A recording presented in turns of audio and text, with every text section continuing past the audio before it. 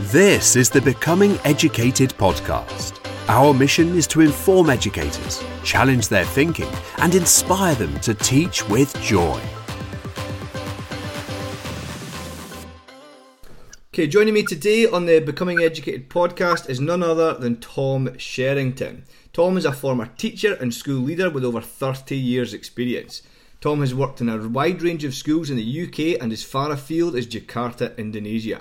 Tom works as an educational consultant supporting schools with curriculum, assessment and improving the quality of teaching, and speaks regularly at conferences and education festivals. Tom is a prolific blogger sharing his ideas through teacherhead.com and is a prominent Twitter educationalist. He has written some brilliant books including Rosenshine's Principles in Action and the outstanding The Learning Rainforest, Great Teaching in Real Classrooms. Most recently, he co-authored the brilliant teaching walkthroughs with Oliver Caviglioli, which really is an amazing contribution to education. Tom, thank you so much for joining me on the podcast today. Thank you, Darren. Thanks for inviting me. I'm delighted to be here with you. I can assure you the pleasure is all mine, so thank you. But just to kick us off, Tom, could you please give the listeners a whistle-stop tour of your career to date? Well, I started teaching properly in 1987 as a physics teacher, teaching in a sixth form. I learned to teach physics there, and then I moved down to London and taught in a couple of big comprehensive schools, and mainly as a teacher. But then I became deputy head of a new school that opened in Tottenham, and then I moved to Indonesia for a few years to work in an international school, which was an amazing experience. And I became the head of the secondary school then, so I got a taste of school leadership. And then I came back to England, worked in a grammar school as a head, worked in a big comprehensive in Islington, and then I decided to just go alone as a consultant. So the last couple of years I've been sort of writing books and working with schools. So lots of different things. But I still think of myself as a teacher, albeit an ex-teacher. A teacher now teaching teachers, I suppose, with that. So we're going to cover a few of the books you've written and some of the things you've been doing, and we're going to start off with The Learning Rainforest, because I read that most recently, and it really was a wonderful read. And just to kick us off on that journey, could you share how you came to write that, and share when you first created your rainforest metaphor? I think the rainforest metaphor started off when I was at the grammar school as a head teacher, when I realised that you needed a different way to think about school leadership when you have a lot of teachers who are highly functioning and yet very different, and sort of one size fits all kind of policy making was not really useful or appropriate. And then we had this event which I went to, where someone from America told me all about blogging. I'd never heard of it really. So I thought I wanted the students to do it. So I thought, well, I'll have a go at it myself before I tell them. And so you have to sort of type in a byline for your blog. This was 2012. So I wrote in the thing which is still there, which is into the rainforest of teaching and school leadership. And so that was right from the beginning. So I started developing a kind of a voice for writing about teaching. And then when I came out of teaching, being a school leader, I had some time, and I thought, well, I'm going to write a book about kind of everything I can think of to say about teaching in one book. And the obvious title was, the obvious theme was the rainforest. Originally, I was going to call it something about the trees in the rainforest, but then someone said to me, just use the rainforest. It's a much better concept. So I thought, yeah, I'll do that. And yeah, so that's the idea. So I spent a bit of time exploring it, and I used the tree structure as a kind of a metaphor within the rainforest to hang the various ideas off. We're gonna come through some of those themes, yeah, in your tree metaphor, but we're going to unpick some of the earlier chapters in the book first, and because I particularly enjoyed the curriculum debate. And if I've been honest with you, Tom, I've only been teaching for 8 years, and it was the first time I really kind of engaged with that kind of debate on curriculum. I've kind of just been doing my job as you were, without a wider kind of lens, and it really opened my eyes to that debate. But where do you see curriculum now, and is that debate of traditional progressive still the same? Yeah, I think it is. I think it's raging, and I think it's an important debate because we have to think a lot. I mean, so one of the most recent things that's coming out now everyone, there's a whole new wave of talking about anti-racism, Black Lives Matter, and this concept of a decolonized curriculum. And that to me is so important that teachers engage with that debate. So what does that look like? What does the curriculum look like if it's going to be explicitly anti-racist? So you have to think really hard about, so what's in it? What are we actually teaching? What's the content? And that's not obvious. There are different schools of thought about that. Do you have a traditional curriculum? So, for example, are we better off educating people, making sure they're all just know a standard set of traditional ideas very well and teach that to a high standard? So you've got a good set, a sort of a core canonical curriculum, set texts. Or should it be more contemporary? Should it be more sort of explicitly teaching from a perspective of deconstructing our colonial past and so on, and be much more orientated in that way, and perhaps more modern than traditional? And that's a very simplistic even description of the debate. So yeah, it's 100% relevant now, and I still feel that there are people who talk very generally about the kind of learner they want to create, and some of the frameworks like Curriculum for Excellence and what's going on in Wales. I spent a lot of time talking about the framework, what it would look like, what the learners should have as capacities at the end. But you still have to decide what the content is. So what goes in the box, labelled, we all want our kids to be incredibly independent and, passionate and independent, sort of having a voice, capable, confident, all of those things. But what's the content of the curriculum to foster that is sometimes left to individual teachers to work out for themselves. So yeah, I think it's an important debate, and my perspective, as I hopefully outline in the book, is that I get irritated when people are too polemical on either side. So if people are sort of all the way down the line of saying it's all about what people need are 21st century skills, collaborative learning, they all need to be problem solvers, creative thinkers, I just think, give over. It's sort of, what are you teaching them so that those things happen? That's what I'm interested in.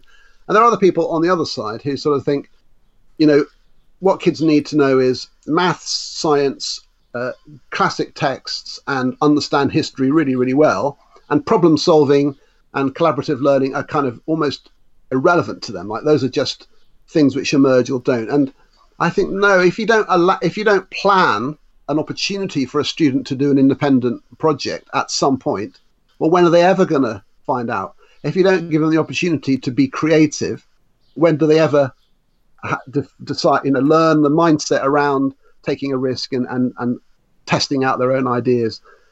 So there are these sort of rails, if you like, that I sort of try to push against to find something workable. And I find that quite a lot of people kind of find that useful.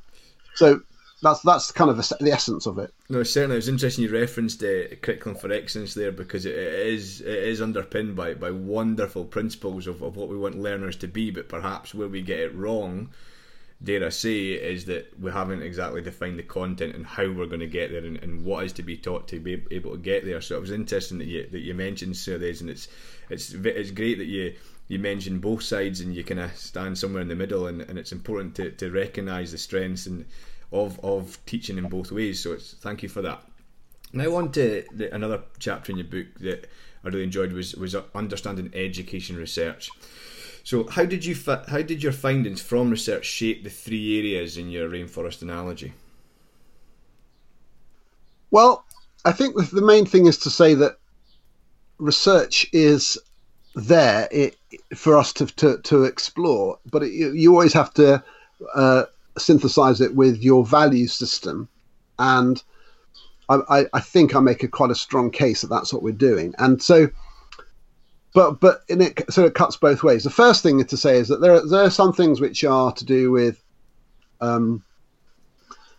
creating the conditions, so aspirations, and there is evidence around teacher expectations being a big factor in student outcomes, and it's kind of self-evident really. If you don't expect kids to do very well, they're less likely to than if you do. So you have to. That's one area. There's also the core, this thing that I call Mode A teaching is around the evidence around instructional teaching and things to do with retrieval practice, building schema, memory, the cognitive science. So that's hugely influential. In fact, ever since I've written that book, I've read a lot more cognitive science, and I probably, if I wrote the book now, I'd probably beef that up even more, because I think where I visit schools, the biggest weakness I see in teaching is around highly effective instructional teaching, which all students are benefiting from. It's easy to teach a few kids in a class. Mm-hmm. It's just really hard to teach them all. and that's the hard bit. And I think that's where I think most common weaknesses are. But then there's the final part, which is what I call the mode B teaching. And some of these things are less evidence-based. They're less sort of evidence by research per se. They're just things which I feel without them, the curriculum is less strong. But there are some research studies into things like, what does a collaborative learning look like when it's effective? So we get away from saying, should we do group work, yes or no, and move towards discussing what would effective group work or collaborative learning look like if it's going to be effective. And we have a discussion on those lines. And it applies to other things like homework. There's no such thing as homework good, homework bad. The question is, what does the evidence say about what effective homework looks like? And I explore that around sort of Hattie's study around homework, which is one of the best parts of Hattie's work, in my opinion, because he explores it in some detail. Again, it's what you do, how you do it, not whether or not to set homework. And so the research chapter hopefully gets you to think more about the more nuanced aspect of how research is implemented, rather than just tell me what I'm supposed to do, which it just isn't like that. No, certainly it kind of goes back to what you were saying about the polarised curriculum debate. You have those that are 100% for research, and those that are kind of looking at it through a different lens, where it's about using that and underpinning it with your values of teaching. And I want you to share a little bit more about what you mentioned about mode A and mode B teaching, because in the book you write about recommending an 80-20 split, so 80% mode B teaching and 20% mode B teaching. Can you elaborate on that? Yeah, well, the first thing to say is it's interesting, because I don't think I wrote this part of the book very well, because I often have that reflected back to me that I recommend an 80-20 split, but I don't really. I just say that that's what I do in my teaching. I don't actually recommend a split at all. I kind of throw it up as a question to say, well, this is how I feel about my teaching. How do you feel about yours? But often people read that as me recommending it. But I just think, like, sometimes I look back and I go, it doesn't actually say that, but it's kind of easy to pick that up, I suppose.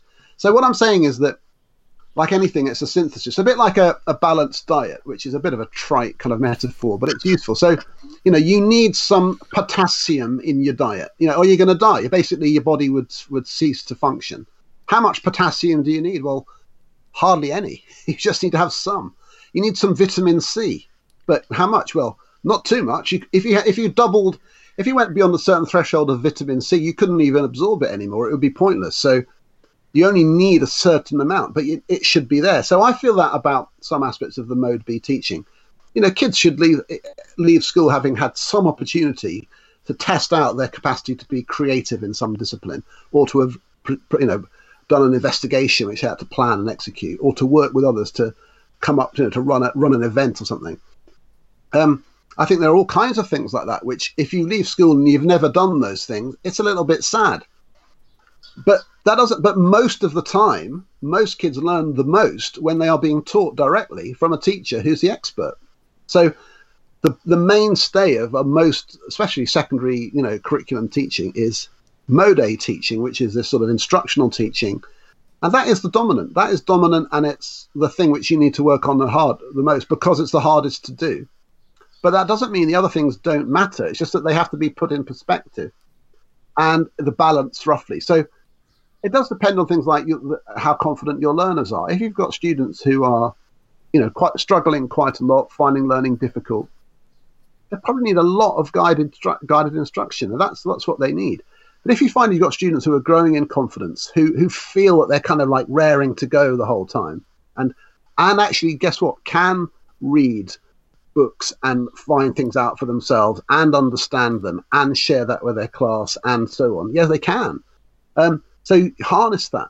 And that's the thing about teaching. Some teachers I meet, they don't believe me when I say that. They just think, well, kids can't do that. I think, well, that's because you've never met them. Or if you allowed yourself to trust it, maybe you'd find out that some of your students can do stuff you don't even believe they can do. And I found that over and over again. Teachers' inhibition I put a lid on what kids end up achieving. And that's my first response whenever someone says to me, "Oh, that sounds all lovely for you in your posh grammar school or whatever, but that would never work with my kids." And I just think, well, no, I can tell already it won't work because you're telling me it won't. You know? And I have to say, that's easy to say, but I've seen it proven time and time again that some students do suddenly flourish when you take the lid off and you see what they're capable of rather than predetermining that. So look, it's about the blend. And the worst thing that happens, I think, in this mode A, mode B is when people just see it as they go, "Oh, great, it's anything goes then." And I think, well, no, it's not. It's not like if I feel like it, I'm just going to do loads of projects and then hardly do any instructional teaching. It's not that. It's about what is the best blend to get the best outcome. And you might find that you need to do nearly 95% instructional teaching because that's what your students need. And that it's sort of driven by them rather than your own personal preferences. Yeah, so that's the metaphor. It's a very loose separation, isn't it? I mean, God, any concept like this is wide open to interpretation. It's just my way of saying instructional teaching is important, but it's not the only thing. And I guess that's essentially what I'm doing there.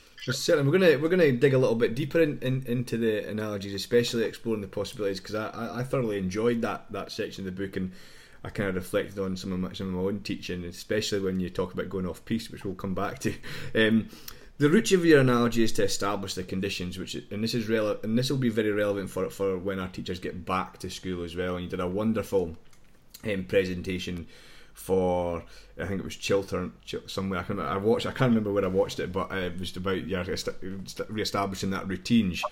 So, yeah. What are your key tips and strategies for establishing the right conditions for the children?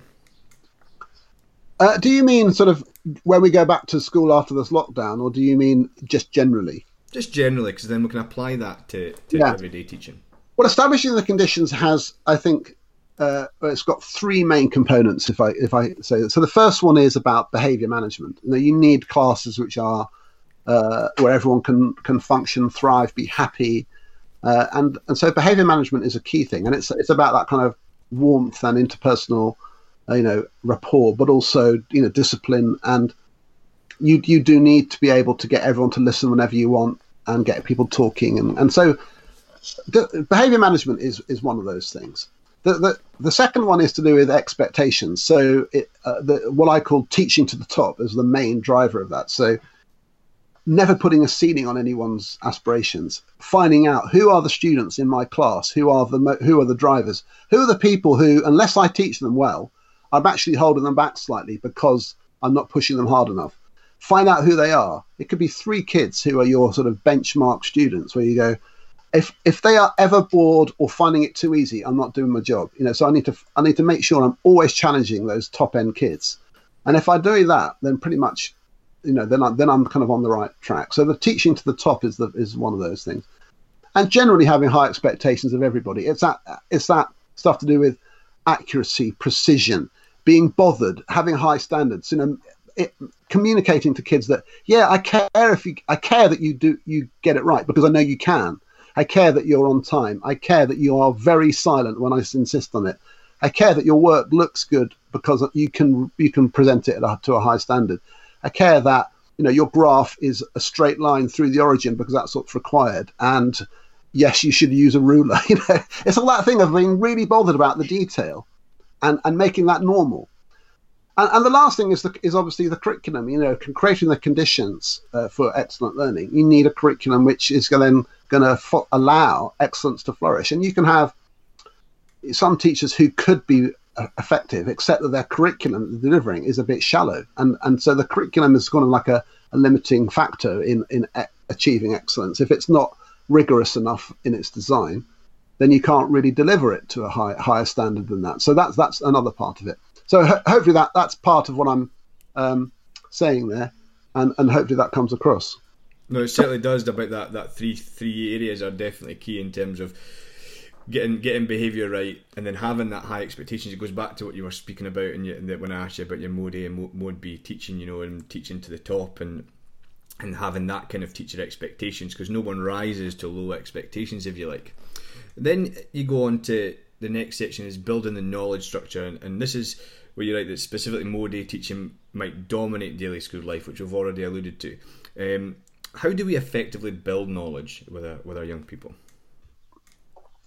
Well, it's like, how long have we got? But essentially, you need to understand your subject as a set of sort of building blocks. So imagine that you've got, a house made of bricks and other materials. You need to know what sequence to lay them down, and you need to know how they all connect together with the vision of the house. So you've got to have a vision of the house which is exceptional, where when you've built it, wow, it's going to be amazing. But you can't just will it into being. You've got to know where to start. And of course, in the metaphor that I'm using here, some of the students will be at different points with that. So you've got to find out kind of where they're at and help them. Because essentially students build their own house. They have to sort of knit things together. So you have to have a sense of the typical flow of concept building within a subject, and constantly checking whether the students have succeeded at that level before you add the new things. And that requires, an experience with the curriculum, understanding common misconceptions, understanding tools for explaining things well. And always, knowledge only adds to existing knowledge.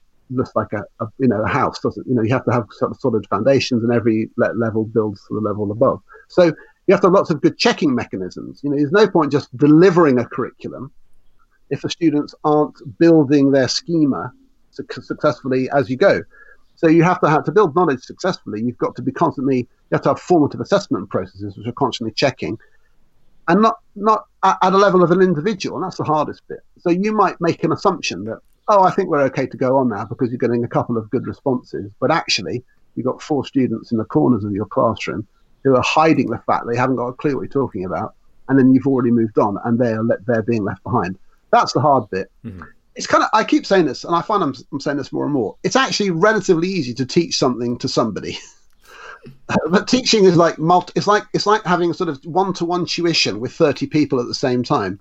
It's tough.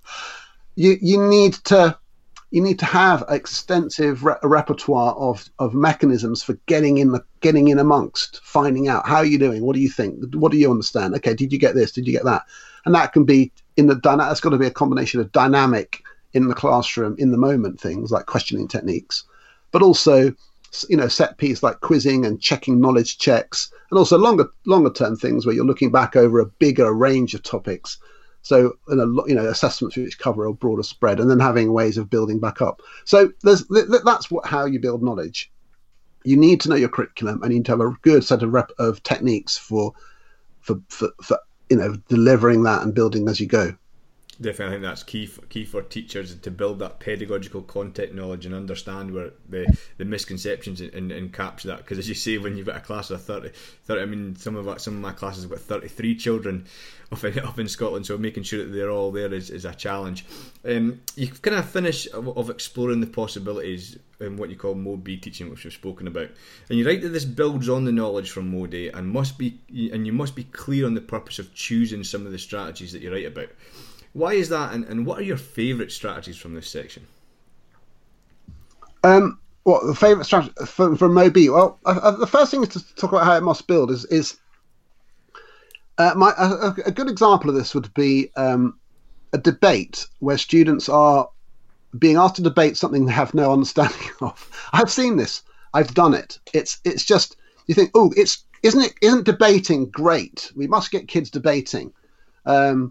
And so one of my more recent examples was a lesson, to be honest, a great teacher in a great school, but I thought this was odd, where she got this class to debate vaccination, the rights and wrongs.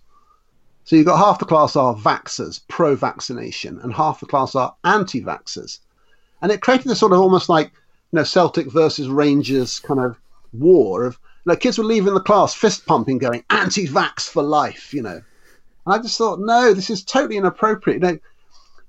You've created this sort of thing where the debate has overridden your need for them to build knowledge around vaccination, and it was inappropriate. They didn't understand enough about vaccination, really, to legitimately debate it at an intelligent level. It was, and I've seen that over and over again. So you need to know what you're doing, and it could be a project. I've seen kids where they're making stuff, and it could be like a board game. I remember seeing a lesson which is a Snakes and Ladders board game about developing countries. So the ladders are when they get foreign aid or a good trade deal or sort of some benefit which happens. They've got raw materials which they discover or whatever, and the snakes were famine and war and corruption and all these other cliches.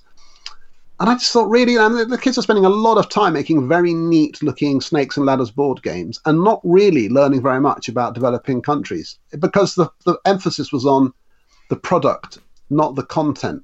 It's not what school's for, So a good mode B activity is rich and deep, like get kids, genuinely sort of giving a presentation from memory, saying stuff they know and understand about developing countries and why this is a good example and why it's a bit more complicated than rich country, poor country, saying things that they've studied and they know. That's how it should feel.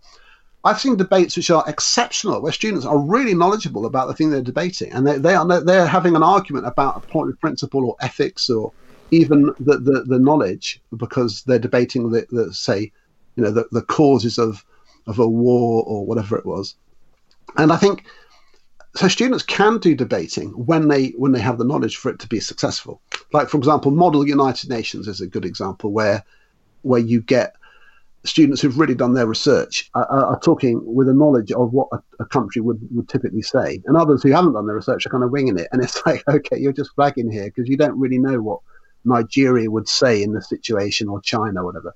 So that's what I think is important. My favourite strategies, I suppose, the ones where I think the one which is the one I would use more often is a kind of open response. So normally towards the end of a topic, when we're cementing the learning, we say to the students, okay, so how do we consolidate all of this? Well, we can do some testing and so on, but maybe make a product, make a thing which showcases your knowledge. And it could be a booklet, a video, it could be anything. And you get students making amazing things. I've had students making websites.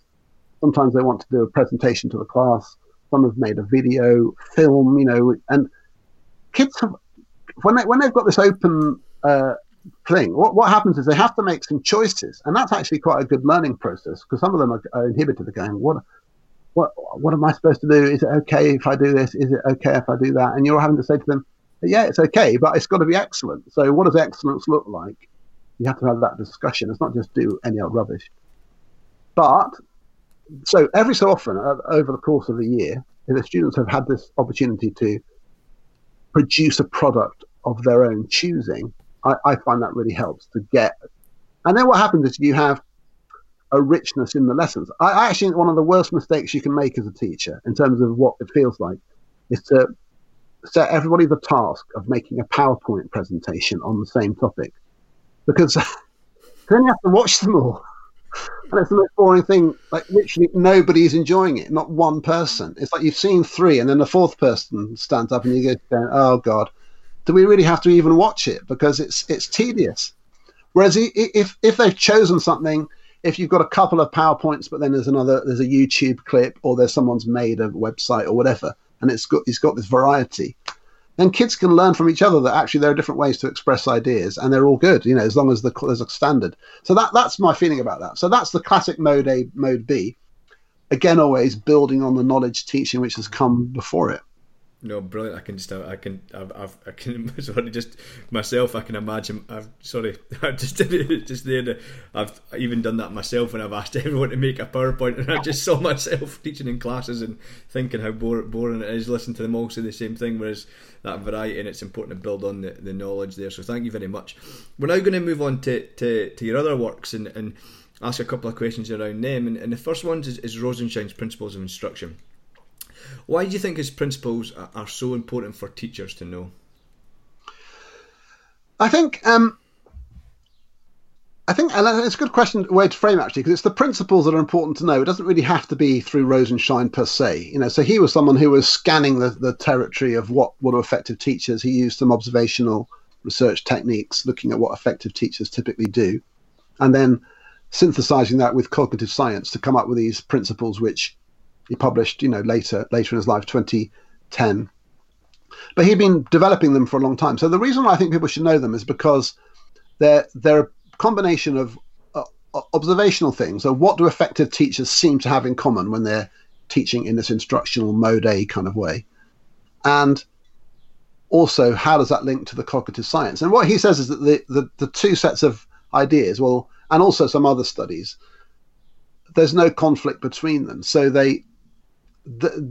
what effective teachers seem to typically do totally coincides with the things that you probably ought to be doing if you're following the ideas to do with memory and a cognitive load theory and stuff.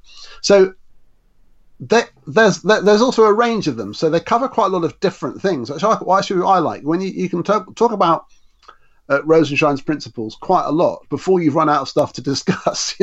So retrieval practice, daily review, weekly and monthly review. Well, that's a thing to get right in itself. It could take you ages to master that. Questioning, asking lots of questions and checking for understanding. Everyone does that.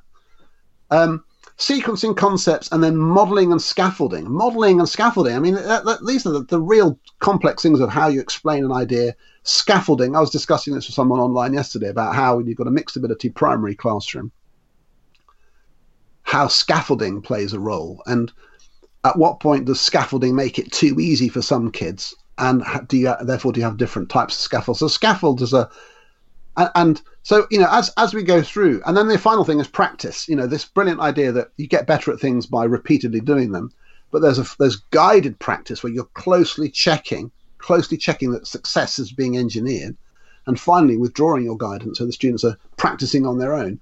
So for me, those are the principles that covers so many bases in teaching. Not all of them.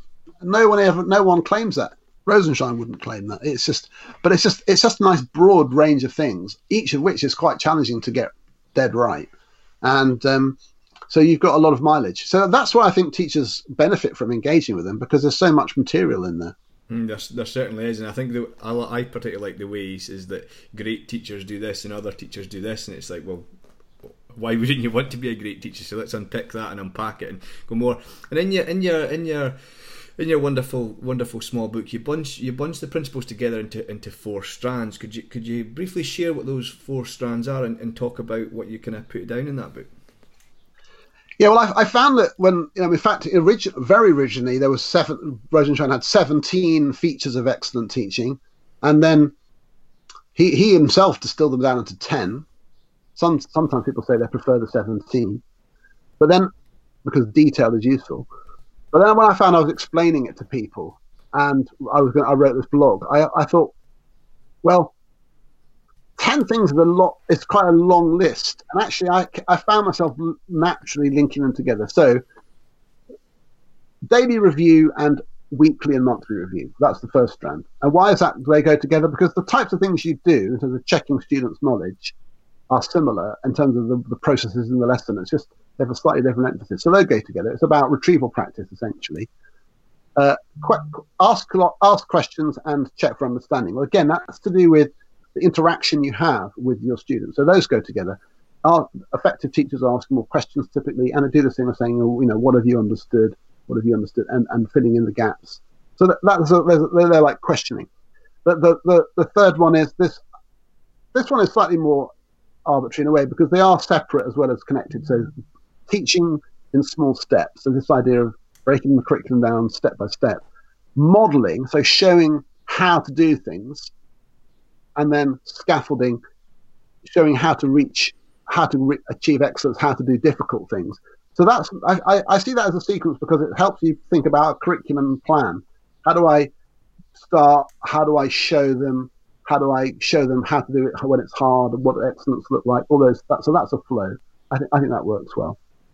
And last of all, the practice and the high success rate. So Rosenshine has this idea that I think the evidence around this in terms of the numbers is a little bit sketchy, if I'm honest. But he says effective teachers secure a success rate around 80%. So it's quite high. In other words, they set the level of difficulty of the work so that most of on average, student by student, you're getting a kind of 80% success rate. So that means that most of the time they're practicing getting things right, not getting them wrong. So it's not like 50%. but it's also not like 99% early on. It's not just, there is a challenge level there. But then he does say you have to, obviously, as students get more fluent, more confident, you can practice bigger chunks of stuff at once. You can move more quickly to the independent practice. And for me, I think it's superb. Guided practice to independent practice, showing them really well, really thoroughly how to get it right, how to do it properly, how to do it to a high standard early, but then deliberately, conspicuously saying, right, now, off you go, do it on your own without any help, because that's when you really find out how to do things. That's where you get this fluency, this overlearning. Yeah, so those are the 4 strands. And, you know, it just helps you focus on something when you're discussing it and also when you're thinking about it. Practice, questioning, retrieval practice, and, you know, sequencing the curriculum. Those are the 4 kind of areas.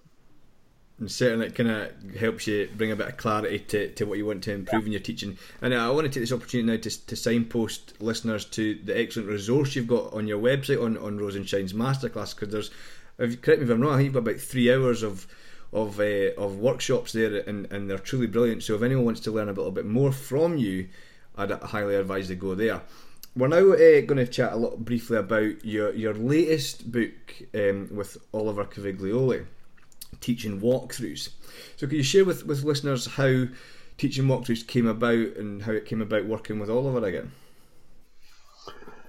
Yeah, well, Oliver and I worked together since I asked him if he would do illustrations for the Learning Rainforest, and actually then, you know, he had the idea of making this poster. I saw his poster for Rosenshine, which was a lot of people's first encounter with it, which was this blue poster, fantastic. But then when I chopped up his poster and reorganized it into my 4 strands on my blog, he liked that, and then so he made a new version. So we sort of had this interaction, and then then we kind of realized we sort of had something that we could help each other with, like his visualization, but also his knowledge of research is fantastic, but also, you know, writing. What the Rosenshine book did, it showed that there was an appetite and a power in explaining something in a short, accessible form, because more people are likely to read it. And so he had the idea that about, you know, walkthroughs are a phenomenon in design, which is an established thing. It's, you know, decades old as a concept, which is that you have visual guides to how to do something. He's got some superb examples from the 1930s from like a gardening magazine, which almost look exactly like our walkthroughs, you know, how to do something in 5 steps. So we had a meeting where we talked about how can we blend this together. And we came up with the idea that it would be possible to describe everything you do in teaching in 5 steps. And that discipline would be something we would work out. And what we would do is we would focus on some core practices. So and then we had this whole idea of how many there would be, and then it just mushroomed there. So we made a list, and it was so quick to do. You know, we just, because there's so many things we do, and then we realised it was going to be more than books worth. So then we went to, let's make it 3 books. So we've planned 3. I started writing the 2nd volume this week, last week actually. So we've already worked out what they're going to be, and then there's 50 more to come after that. So the process was, we agree the list. I write out the steps 1, 2, 3, 4, 5, which is me visualizing being a teacher, thinking what do I need to do, and then I sent the text is then Oliver accesses that, and then he creates the visuals, and then we sort of back to and fro with it a bit. So that's the process. It's so exciting, and his visualization of these ideas is also evidenced in form. So the diagrams are deliberately drawn to be context free. In other words, you don't see a teacher in a busy room. It's just a sort of representation of a teacher in a space which could be anywhere. It could be a primary school, an FE college, a secondary school. And the idea is that you try to walk through the thing, the idea, mentally, and put yourself in the position of that teacher you're looking at. And there's another layer to it, which is this idea of creating a shared understanding between colleagues, and that's what its real power. And I think that's why people are taking to it. If I'm talking to one other person, and certainly multiple other people, about an idea like, say, what do we mean by the core and hinterland in curriculum design? What do we mean by cold calling? What do we mean by and quizzing. What does that mean? Well, let's have a shared thing which defines that thing. And that's what the walkthroughs do. They provide a sort of common framework which says, this is what we mean when we're discussing this idea. And we don't even have to agree with it. It's just that it's stated. And then you don't just sort of pass the ideas on from one person to the next, to the next, to the next, where they get distorted down the line. You keep going back to the thing, saying, well, let's have a look at it again. What does it say? Okay, do we all agree? And that's when I say check for understanding, that's it. And are we doing it like this? And it provides a sort of place to reference when you're discussing how to do your job better as a teacher or how to implement a policy around something. So that's how we see it working. And it's just been really a joyful thing to do. So now we've set up this whole CPD website where people can buy slides, videos, and all this sort of stuff to go with it. And that's going pretty well. So that was the idea behind it, and it's done way better than we ever hoped, actually. So we're pretty chuffed about it. No, it certainly does. I know that I live in a very much an echo chamber on my Twitter feed, but it seems to be just going widespread across the country, and you could probably tell me if it's going further afield in the UK, and it definitely is making an impact. But what impact do you hope that teaching walkthroughs make on education in the UK, or what are you hoping for? Well, what we're hoping for is world domination. What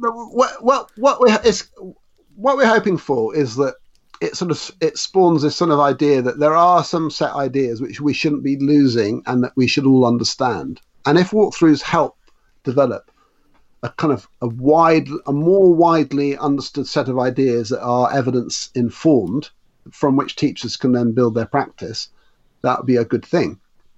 We're also hoping to promote the concept of instructional coaching, so that the walkthroughs helps teachers and their leaders to help teachers improve, rather through a sort of this collaborative coaching model of where there's an expertise around it, which is what instructional coaching is, rather than this sort of judgmental approach of I drop into your lesson, I write some stuff on a notepad, and then I put my feedback in your pigeonhole on a wing and a prayer that you might absorb that feedback, act on it, and be a better teacher.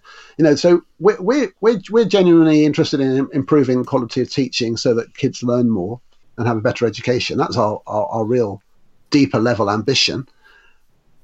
But we think walkthroughs is a really good way of doing that. So what we're hoping is, obviously, I mean, you there's no hiding the fact that when you make a book, your dream is that nearly everybody knows about it and has it or has access to it. So we're on a mission. So we've tried to make it super accessible, like the Kindle version. I don't want to go all salesman on you now, but the Kindle version of the book is only £3. I mean, it's about as cheap as it could be.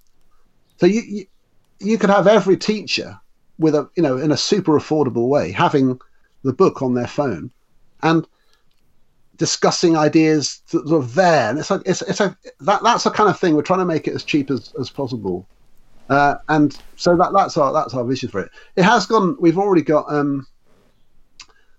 people who've bought it in international schools in China, some schools in Australia, and all over the UK. And in fact, literally after I'm on this interview with you, I'm talking to a teacher who runs a charity based in Ghana about quite a widespread implementation of the walkthroughs in Ghana. And that type of thing is exciting to us, where you feel like, why is it attractive to them? It's because there isn't another thing which is as simply kind of expresses in a coherent sort of package ideas about teaching. There are loads of books, of course. I mean, we're not the only book by a long way, but it's a combination of the visuals and the text which I think people like. Certainly. We can get carried away with ourselves, but we've only just started, and we'll get feedback as it's implemented. Mm-hmm.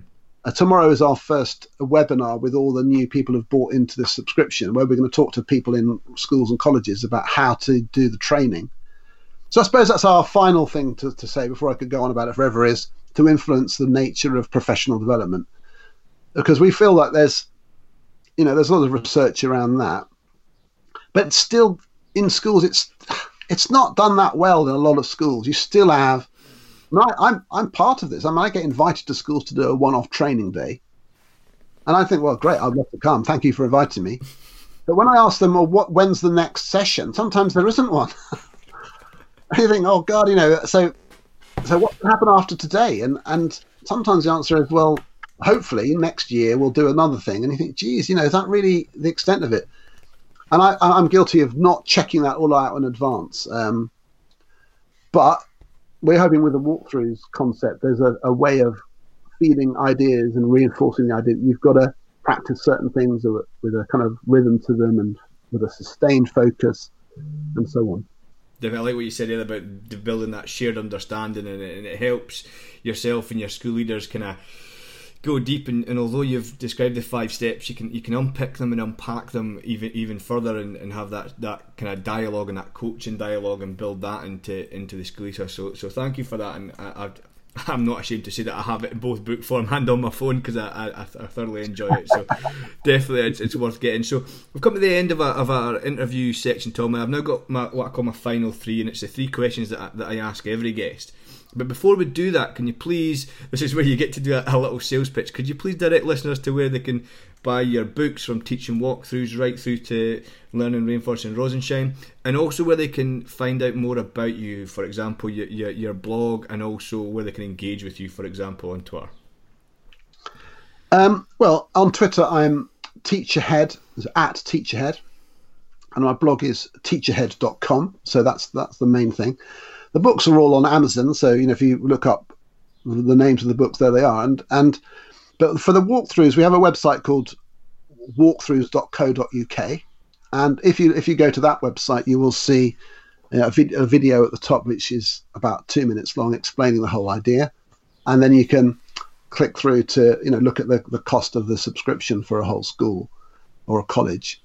And there's as of yesterday, much to our amusement, we have merchandise. We even have, you can buy a badge or a mug or something. But the one thing that's coming out soon with the Rosenshine, which I'm really pleased about, there's a teacher who has there's a book coming out by Claire Grimes, who is actually a workbook, and she's a teacher in England who looked at the videos that I put on my blog for Rosenshine's Principles. There's sort of 5 half-hour videos of me talking through the stuff that I've done on this, which is there for free. And she made a booklet to go with it, which actually has just been published by John Catt as a sort of proper A5 version, which is exactly the same size as the book. And so you've got this sort of combination of reading the book, getting her booklet, and which you can just write in, and it links to the video. It's all time stamped. It's got QR codes in the book, so you don't have to go. You sort of use your phone, use the QR codes. It's superb. So she's done that, and so that together that's just going to be published like any minute now. I think I'm supposed to be advertising that today. So I think that's a great CPD tool. You've got video, slides, the Rosenshine book, and this workbook to sort of guide you through it. And that's the workbooks are only £3. I mean, I think it's an absolute steal. So that's my sales pitch. The Learning Rainforest, I have to say, I mean, one of the things it's only 3 years. 3 years ago now, I was still writing it, and I'm still delighted to see it kind of selling. I kind of sometimes forget about it because the Rosenshine thing sort of took over my world for a few months. But it's I did a talk about it last week.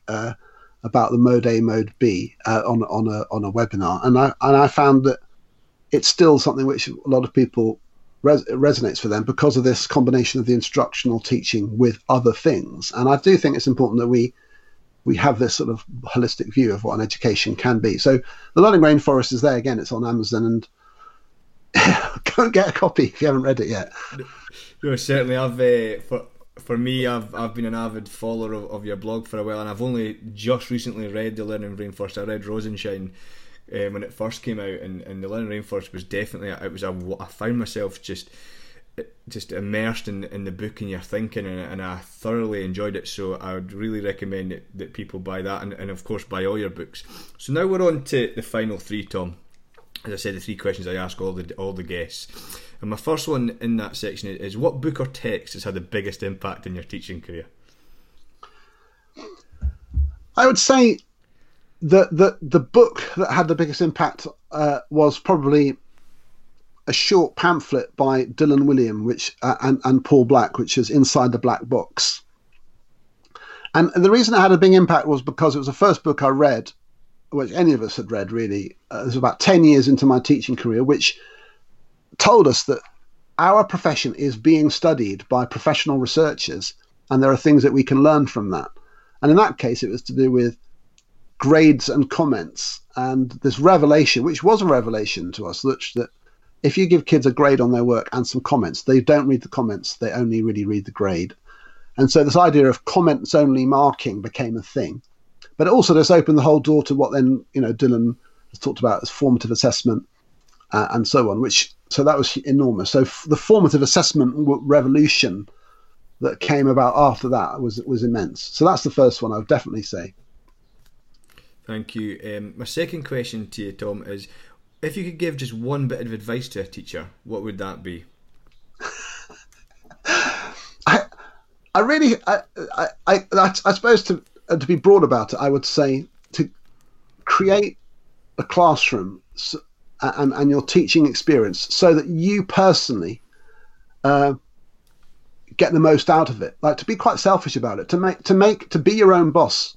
So sort of to listen to what other people say, but to the greatest extent you possibly can, is make learning and the way that you do your job rewarding for you, because that you need to sustain that for years. And if you feel you're pushing against the tide and doing what other people need and not what you feel, then that's tough. That doesn't mean you shouldn't read books and take account of research and stuff, of course, but make it your own space. Take control, and push people back. And if what you're doing ends up being excellent, people will let you do kind of what you like. So strive for excellence in your way, and try to own it as much as you possibly can. Well, thank you very much for that inspiring advice. And my last question is one that really fascinates me, and the range of responses I've got from all my guests is very enlightening to me. What do you think most gets in the way of just great teaching in our classrooms? I think what gets in the way is quite a few things. I think what sometimes teachers are thinking too much about being judged and less about evaluating their own practice based on the evidence of the learning. And I think that's a big barrier. So if we switch that round to say, the thing which we should be most concerned about is, are the kids learning? And then we would do a better job. Not what does anyone else think about me? So that I think gets in the way. Because people have switched to how will I be judged, they do less focus on, is every child learning as much as they possibly can? And that I think, if we switch that around, we'd be in a much better place. I wholeheartedly agree. So that brings us to the end, Tom, and it just leaves me to thank you so much for giving me so much of your time this morning. It's been a great privilege to be able to speak to you, because, as I said, I've followed your work for quite some time, so it really has been excellent. So thank you so much for that. No, thank you, and thank you for all you're doing. I think it's every possible way of getting ideas across to teachers is brilliant. So thank you for hosting this and inviting me. Thank you for listening to the Becoming Educated podcast. Until next time, teach with joy.